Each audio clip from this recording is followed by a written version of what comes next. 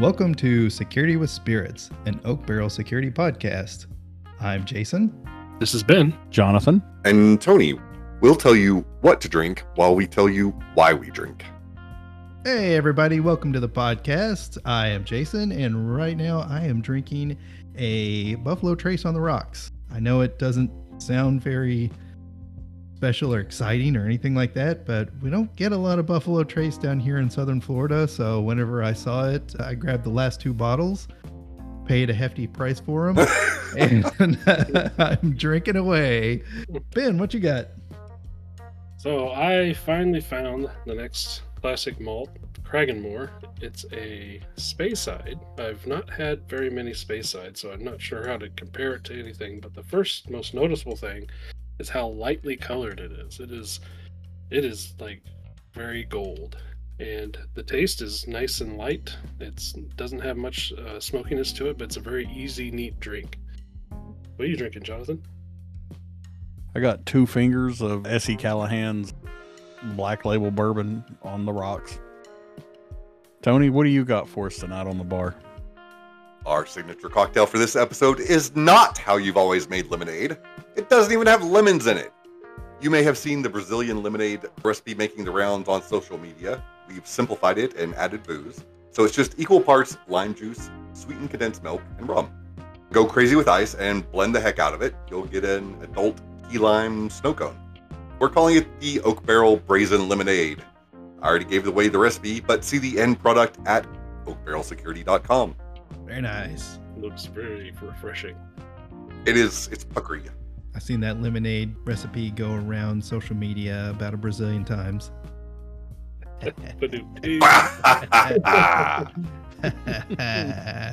I'm already one drink in. That's right, drink. Jokes don't get any better than this.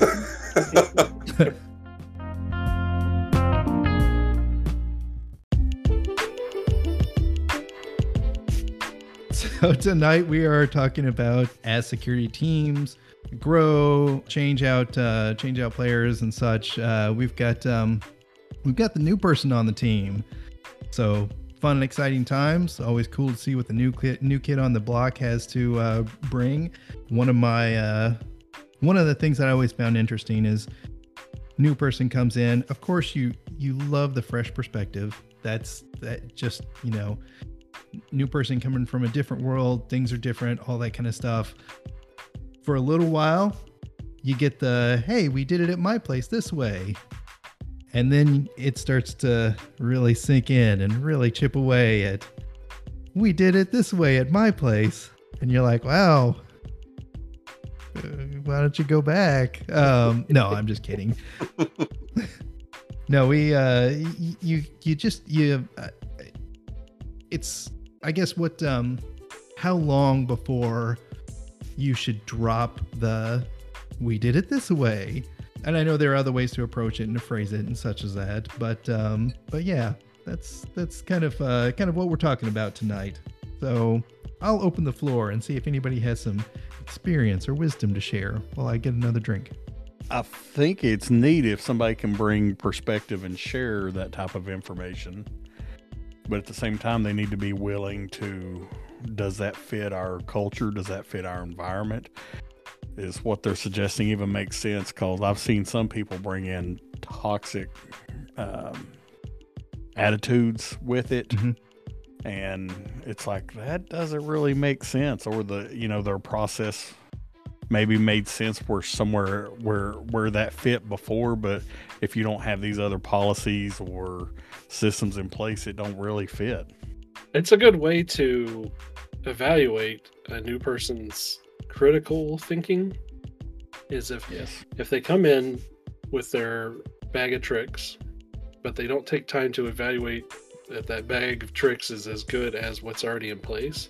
Having been a new person a few times, I like to learn the environment first and learn how they're doing things and learn how things are set up before I start looking to see if there's ways that can be improved or if I need to adopt a methodology from the place. So I think Yeah, like you can, if someone comes in and they like, this is how we did it at our old place. I want to change something like how our asset naming system completely so that it matches what I used to do at my old place.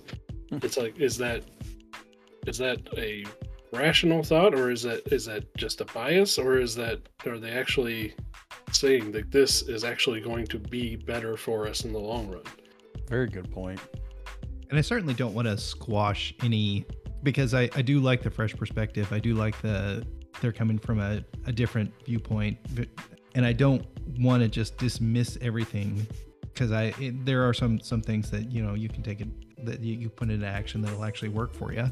Yeah, no, I was going to say, I like Ben's point. I like the fact that learn the system first a little bit and then see how you can integrate with those ideas. I like your point. You like to have that fresh perspective, like bringing in new people brings in new ideas, and that also tests your ability to say, oh, well, that actually is a good idea, and to abolish your own bias to look at a improvement of the system overall. For one reason, they got hired. So hopefully they were good at their job and they're bringing good, fresh ideas.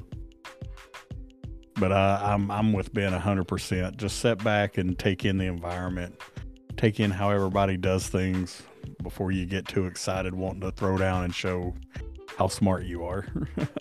So what's a good ballpark time frame for that? Talking like 6 months to get the lay of the land, or does it depend on the environment?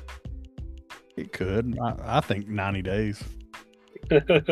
In my opinion, 90 days isn't enough, depending on the level you need to learn. That's something that's that 90-day mark. I'm curious how much research went into, like, is that the proper amount for an evaluation period, or is it just convenient? Because I really feel like some environments, it may take a year before you are fully aware of all the systems and what everything is doing, especially if the environment you're walking into, I mean, what if everyone in there is like, this is how we've always done it and this is how we're going to keep doing it, or perhaps they don't like to share information. Maybe you're walking into an environment that has been slowly improved with duct tape and balsa wood over a period of 20 years or something like that, and there isn't a set plan or anything. I think the 90 days, I think by the end of 90 days, maybe towards 60 to 90, somewhere in that span, we should start seeing that pop up. We should start seeing, like, they know the system well enough that they can start bringing in ideas. And that's when we should start hearing, this is how he did it the last place. Now, I would be really concerned if a year later, at every meeting, they start off with every sentence, this is how we did it at the last place. And I'm like, oh, no. Occasionally, it's going to happen. Occasionally, you'll trigger a memory or something like that. And you'll be like, oh, well, we did this, and this really worked for us. But again, if you hear it at every like weekly meeting or every, I think I've been tainted by that phrase so much. I just now say, I've seen it done this way before. Yeah. Well, like a year into things, you should be forgetting about your last place and you should be more adopting, say, industry standard best practices.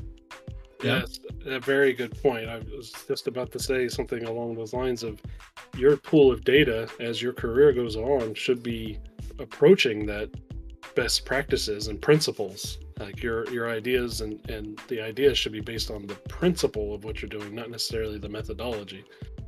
Great point, Tony. I love it when you agree with me, Ben. Speaking of things we did at the last place, Tony, do you know what I did at the last place with great success? What's that, Jason? Why, I enabled MFA. MFA? MFA. MFA like more fantastic alcohol? Something like that. It keeps your account secure by using multi-factor authentication. What's multi-factor authentication? Why, it's something you know, something you have, and something you are. It's MFA, and I helped. To that, this new person who, this is how I did it at the last place, had to come from somewhere. They've been replaced by somebody. So, how long do they have to blame you before their reputation starts looking shady? I've always heard you've got 6 months to blame the person you replaced before it starts to become your problem. So at 90 days, you better have learned everything that they did. In the next 3 months, you need to blame them for it, and then have a solution ready. But if they were really horrible at their job, can you drag it out for a year? I think you can, yeah. If there's enough stuff, enough stuff hidden, and you're still discovering things. But well, you can sure wedge some bad practices into places. yeah. A couple of months per system they managed. Is that how that works out? However, I think really what it means is at 6 months, you can, and I hate to say blame, like, you know, you could, well, that's what it is. But anyways. Well, you're out of excuses, right? Yeah. I think at that point, you can't say, oh, it's because of this, and I don't know what to do. At that point, you have to say, oh, it's because of this, and here's how we fix it. Yeah, having that plan. So you're saying at 6 months, you've got ownership. Exactly. Yeah. So you can still blame after that, but yeah, it's yours. Yeah, it's not good to, at that point, be saying it's the last person did it incorrectly or put us in a bind and I don't know how to fix it. Then you might be the new guy at another place. Because by that, it almost sounds like you've not been doing anything for 6 months. Yeah. And you've definitely not learned anything. Those principles, those standards and things, you learn how to place, like, kind of put them as a transparency over the current system, and you try to work to get it to fit all the lines and have a plan to push that system into that mold. And remember, we've said this on many previous podcast episodes that, I hate to put it this way, but you know, if you have time to lean, you have time to clean. I know cybersecurity is action packed and there's a lot of stuff to do, but there are still some downtimes. And by downtimes, I mean like the active work has stopped. Like you're not, you know, tickets have slowed down, incidents have slowed down, stuff like that. At that point, you have time to review your systems. You have time to document. And that's really where you're going to become that full-rounded cybersecurity professional, because now you're learning and you're knowing the systems. So in this time, whenever you find that little booby trap that happened from the person before you, you're more adapted to be able to or you're more equipped, I guess, to be able to handle it, because you know the system, you know your policies, your procedures, standards, everything, and you can address it. And by this time, 6 months in or so, you should have a better feel of the culture of the environment too, and how you can relate to that. True. You got time to check a clock. You got time to update a dock. Yeah. There you go. Yes. My nugget for being the new guy is listen more than you speak. Yes. Very good. Very good. I think my nugget for being the new guy is make friends. Don't I mean, those people are going to help you out. Make friends. Yeah. Make friends. Don't come in with that superiority complex. That will not help you. I've seen so many people fail who kick down the door and they're like, "This is how we did it at the last place," and then they go out the door that they kicked in. So right? Why aren't you at the last place then? Yeah. They don't want me either. Always be humble about it. Always see it as, we talked about having that curiosity that really drives cybersecurity professionals. I think it's the same way. I think if you see something come up, address it more of like, well, this is how we did it, and how would that fit into this solution? Or does this help this solution? Or is it in any way helpful? Is there something that we can learn from it? Is there something we could change up and do that would benefit us here? Yeah, take notes. Just get in, start learning, take notes. Read the docs. Yep. And I think if you're a person who's walking out the door and trying to prevent your reputation from being, and it never will be. You can have the greatest relationship in the world with everybody, and as soon as you walk out the door, you're gonna get blamed for things. It's just gonna happen. But document everything. Make sure everything's taken care of. Make sure unless I guess to a point, you should do this next one, but make yourself available for simple questions or for some guidance for the last team that the place you're leaving. There's going to be some questions that they're going to toss your way. Now, if they're abusing you, or if they're, hey, is there any way you can like remote into the system and fix this tonight? No. Yeah, don't burn your bridges. Yeah, Ben's right. Don't burn your bridges, but also don't make yourself so dependent on that. Whenever you leave, they're calling you up for every little thing. Document all the things. Make sure you've got all the credentials, especially put into your secure credential vault. Not yours, but the organization's. Export the companies. Was you saying to export the companies? Password vault? Make sure to hold that hostage. That's a great way to make friends. No, it's always really nice whenever, and I've done this before. I'll get a text or something. Hey, what was the password for this? And it's like, well, the passwords are in the credential vault. It's all in there. Yeah, and part of your career is you're going to learn, and you're going to learn to do things better. So invariably, you're going to get blamed for stuff because you had to learn, and just make sure that you've documented, and it's okay. Be humble. You weren't perfect in the last place. You're probably not going to be perfect until you leave a perfectly good corpse in the coffin. I mean, even the place you are, even the place you continue to work, there are going to be issues come up, and people are gonna, even though they may not blame you out loud, people are gonna know. They're like, well, he did this, he or she, they are the ones who designed it. So now with you outside of the room, they're just gonna be more vocal about it. It happens. Don't worry. Don't let it ding your ego or anything like that. Or do let it ding your ego. And then we'll have an even smaller pool of cybersecurity professionals to pull from. If the stress and everything else doesn't get you, let your ego. That's a fair point, though. The cybersecurity community is still small enough that if you start burning bridges, people are going to know. I would say, IT in general, sure, you can get jobs, but cybersecurity folks are pretty insular and talk. Yeah. It's not about the money, it's about who you can trust. Isn't that what the villain in Casino Royale said?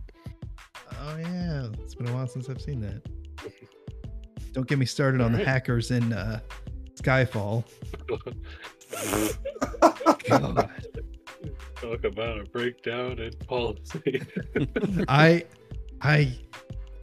in the theater, I can't remember what I said. Maybe I just like gasped like out loud, or I said something. I was like, they wouldn't do that.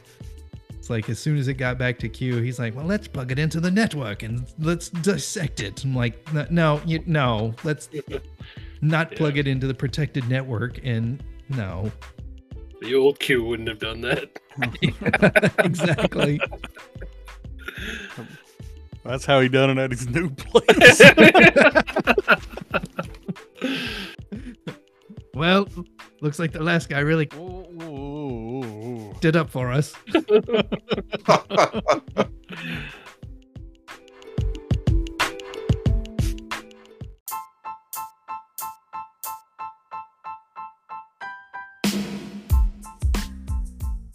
All right, everybody. I think we're going to wrap it up there. Thank you for taking the time to listen to our podcast. We really do appreciate it. Until next time, I'm Jason. This has been Jonathan. And Tony. Bye, everybody. Bye. Bye. That's not how we said bye at the last place.